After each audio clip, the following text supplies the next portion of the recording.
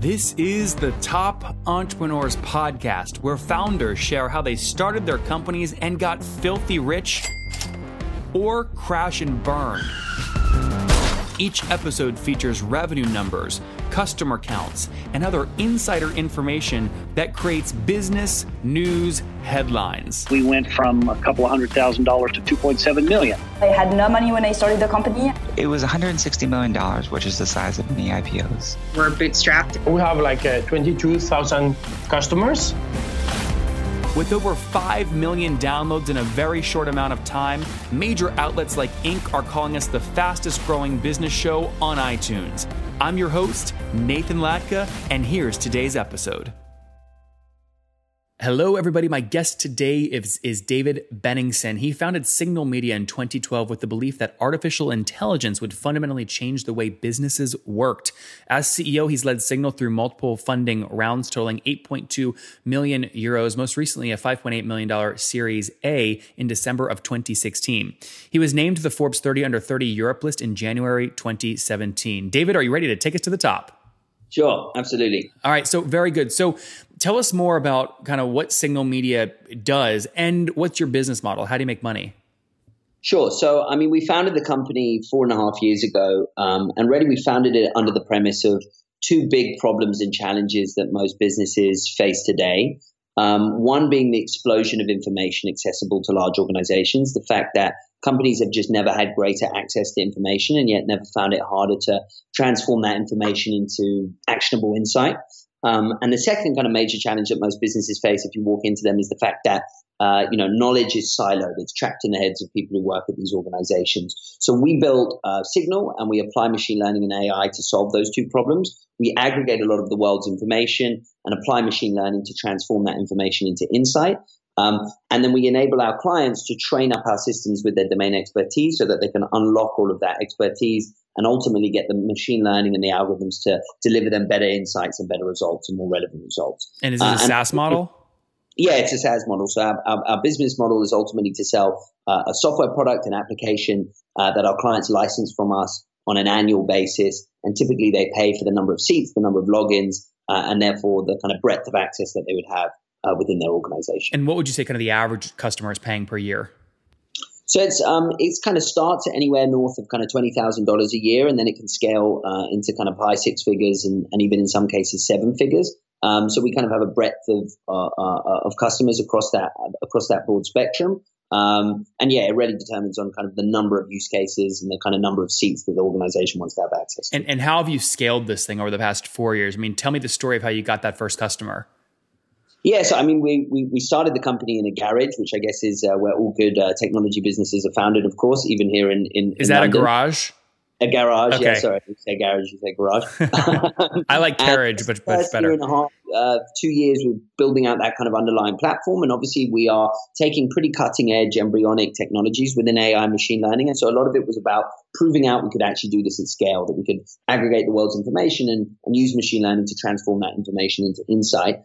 Winning our first few customers is always kind of really challenging and probably one of the most kind of exciting memories that you have within the company. Our first client was in the financial services space, and I remember sitting in our garage and trying to figure out what was the best way to price the product with my two co-founders. And I think my chief data scientist said one number, and my CTO said another slightly higher number, and I decided to go 10 times that number. And when the client then confirmed that they were happy with that price, we thought, God, we should have gone even 20 times higher. So they were happy with the 10 times price. They were happy with the 10 times price. How much was it? Do you remember? It was at about $10,000 a month. That's so funny. So we could have maybe charged them even $20,000 or $30,000 a month and got them away. That's so funny. I guess that just kind of demonstrates when you're just starting out, value pricing and understanding where your product can fit into an organization is really, really difficult. And so I guess it's a journey of iteration and kind of experimentation that's important. And so from customer one to where you are today, how many customers are you at? What have you grown to? Yeah, so we're at about 150 corporate clients now. And so, yeah, we've scaled. I think it's been a very, very exciting journey. In particular, over the last 12 months, it's taking on that Series A funding that you mentioned before. We've tripled the number of customers and almost quadrupled the revenue in the last 12 months. And so that kind of experience of scale and really seeing the business starting to take off has been very, very exciting for us. Yeah. That's impressive. Yeah. I mean, look, you mentioned earlier your ACV is about 20 grand first year minimum, just minimum. You know, if I multiply that times 150, that puts you, I mean, what does that put you at? 250 grand a month at minimum, or about maybe, what is that, 3 million annually? And you 4X that year over year. So if I go back to December 2016, you were doing what, around 62 grand, something like that? Yeah, so I mean, we've literally gone from about 40, 50 customers and more than triple the customer base in the last 12 months. So that's been really an exciting journey of scale for us. And, you know, not only are we kind of selling to more customers, we're also demonstrating we can kind of upsell and expand those customers. So that's been really exciting for us as well. You know, we started in a beachhead of applying our technology into corporate communications and enabling those teams to use us for kind of reputation monitoring and analysis. And over the last kind of year and a half, we've really started broadening out and selling into other departments across the organization, selling into risk and compliance, selling into what we call horizon scanning, which is spotting investment opportunities earlier. And so really, we've not only been able to kind of scale the number of customers and the ultimate kind of top line revenue, but also kind of deepen the relationships that we have with enterprises. And I want to make sure I give you the credit that you deserve. I mean, is that about right? You're doing about 250 grand a month right now, or way more? Yeah, I mean, we don't typically share the kind of top line revenue number, but ultimately, that scale from 50 customers to 150 customers is really a kind of key metric that we're very proud of. Okay, yeah. But I'm just to be clear, I'm just multiplying your numbers. The minimum you told me was 20 grand a year times 150. It's fair to say you're doing north of 250 grand a month, right? Yeah. Good. You just don't. I totally understand. You wouldn't want to put a top on that because you don't want people to know. But you could be significantly bigger if you have 6-7 figure contracts. Yeah, absolutely. Very cool. Why raise money? You mean venture capital funding? Yeah. Yeah, so I think venture funding is all about trying to go faster and scale more quickly. And I think, you know, there's something certainly to be said for organic growth and, you know, taking your profits and your revenue and reinvesting them into the company. But I think ultimately, if you think about the markets we're trying to sell into and the scale of ambition that the organization has, you know, we're going up against some, you know, relatively big, large incumbents who have been around for 10, 20, 30 years with, you know, hundreds, if not in some cases, thousands of sales reps on the ground and already deeply penetrated into multiple geographic markets. And so we have this ambition that this company could, you know, really be a game changer and a disruptor into these incumbent industries. And so I think for us, venture funding is a way to, you know, maximize our potential and move at the speed and with the level of aggression that we really want to.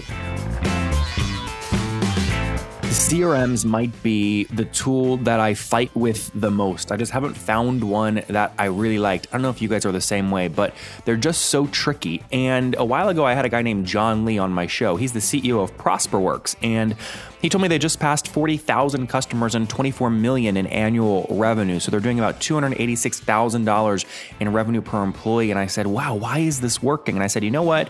I'm going to try it. So I went to prosperworks.com/loveyourCRM, signed up, and it immediately became clear why it worked. Those of you that love growth hacking, you should go to that link just to see how they do the onboarding. That's prosperworks.com/loveyourCRM. In short, it's like magic. You know, I'm not the guy that, you know, finishes the sales call and then takes the time to actually put data into the CRM.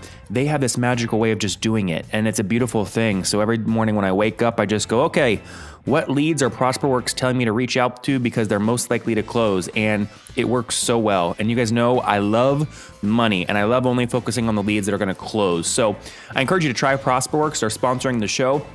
Check them out at prosperworks.com/loveyourCRM. Folks, that's again, prosperworks.com/loveyourCRM. Did you already have a big enough cohort of customers come through like your tracking backend to understand pretty predictably what CAC was, and that's why you had confidence raising the capital? Yeah, I mean, I think all of those metrics are super important. Your top line growth is important. Your cost of acquisition is important. Renewal is absolutely important, as you'll know, in a software as a service company, as well as. What are you guys at right now in terms of churn annually, or the opposite, retention annually? Yeah, so I mean, typically we don't share those that data either, but we're very, very proud that we've been able to retain the majority of our customers, and where we have, in some few examples, churned customers, I think it's typically been out of our control. So businesses either merging or in some cases, unfortunately, going bankrupt. But our kind of underlying health of our revenue is perhaps even more impressive than that top line growth number. And so for us, that's something that we're very, very proud of, and also think a lot about and take a lot of care with. And so, we've invested just as much in our customer support and customer service side of the business as we've tended to on new business, which is very, very important for us. So, I mean, is it generally fair to say you're retaining more than 90% of your customers annually? That would be good in my book. Yeah, absolutely. Okay. Have you hit the holy land kind of negative net revenue churn or no? Yeah, no, we have. And that's also a really exciting thing for us to have achieved. That net positive expansion is again, really, really important in terms of the long-term sustainability of the business. What levers are you pulling to drive expansion revenue from year 1 to year 2? Is it more leads, more seats, more API calls, more data pool? What is it? Yeah, so I mean, it's a combination of some of those things that you just mentioned. Obviously, seat expansion is really important for us. So getting more users onto our tool and delivering more value across the organization. We have a kind of two sides to our pricing matrix. One is obviously the number of seats, and the other is kind of modules. And modules can be data sets or can be more product functionality. And so ultimately, if we've sold a client into kind of a lower combination of those two things, then we have an opportunity either midterm or at the end of the first year to be able to try and expand those seats, expand those contracts as well. And what do you try and optimize payback period for? How quickly do you like to get your money back? Well, I mean, I think there's a lot of great benchmarking in the SaaS market that kind of shows you best in class what CAC should be, and I think anything under 12 months is good, and anything under 6 months is fantastic. So are you good or fantastic? I mean, again, these are not numbers that we publicly share, but again, we're always striving to be fantastic. Obviously, that's a core goal of ours across all of the factors. So is it fair to say you're between 6 and 12 months in terms of payback? Well, I mean, as I said, we're always striving to kind of really match those kind of best in class SaaS metrics. And so, we are, typically benchmarking ourselves against organizations that really lead the pack in that regard.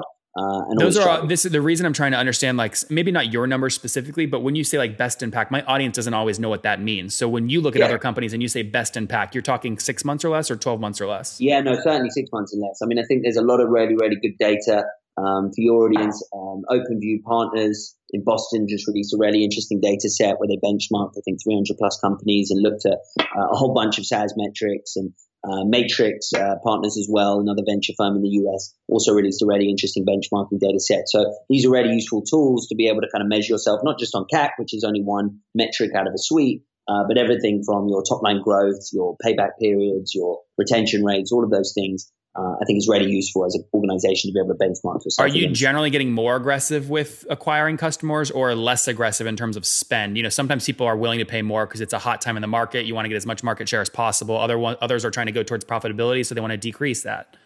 No, I think we're being relatively aggressive. I don't think kind of unnaturally aggressive, but I think certainly we are looking at the market. We're very excited about the potential.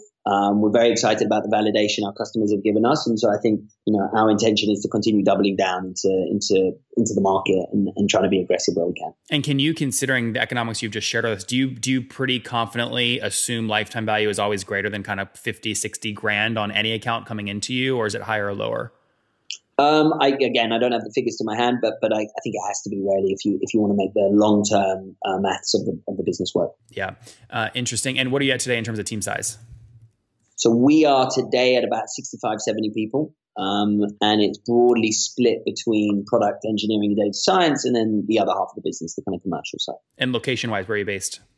We are located in London, co-located all together. Everyone together. Yeah. Oh, that's great. Okay, very good. All right, let's wrap up here with the famous 5, David. Number 1, what's your favorite business book? Good to Great, of course. Number 2, is there a CEO you're following or studying right now? CEO I'm following or studying right now? Look, I watch on with a lot of interest Elon Musk for various reasons. Number 3, besides your own, what's your favorite online tool? I would have to say Slack. Number 4, how many hours of sleep do you get every night? At least 7. I get very grumpy. That's pretty good. And what's your situation? Married, single, you have kids? Single, no kids. Good. Just signal babies. Signal babies. That's good. And how old are you? I'm 29. All right. Last question. Take us back 9 years. What do you wish your 20-year-old self knew? Oh, wow. Just have fun and don't take life too seriously.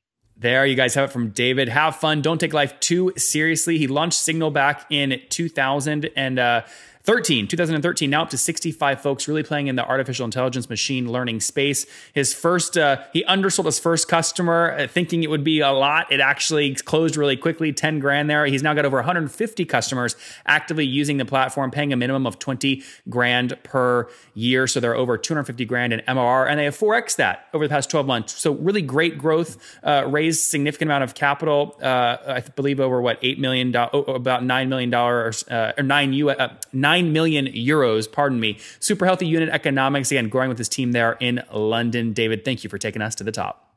Pleasure. Thank you.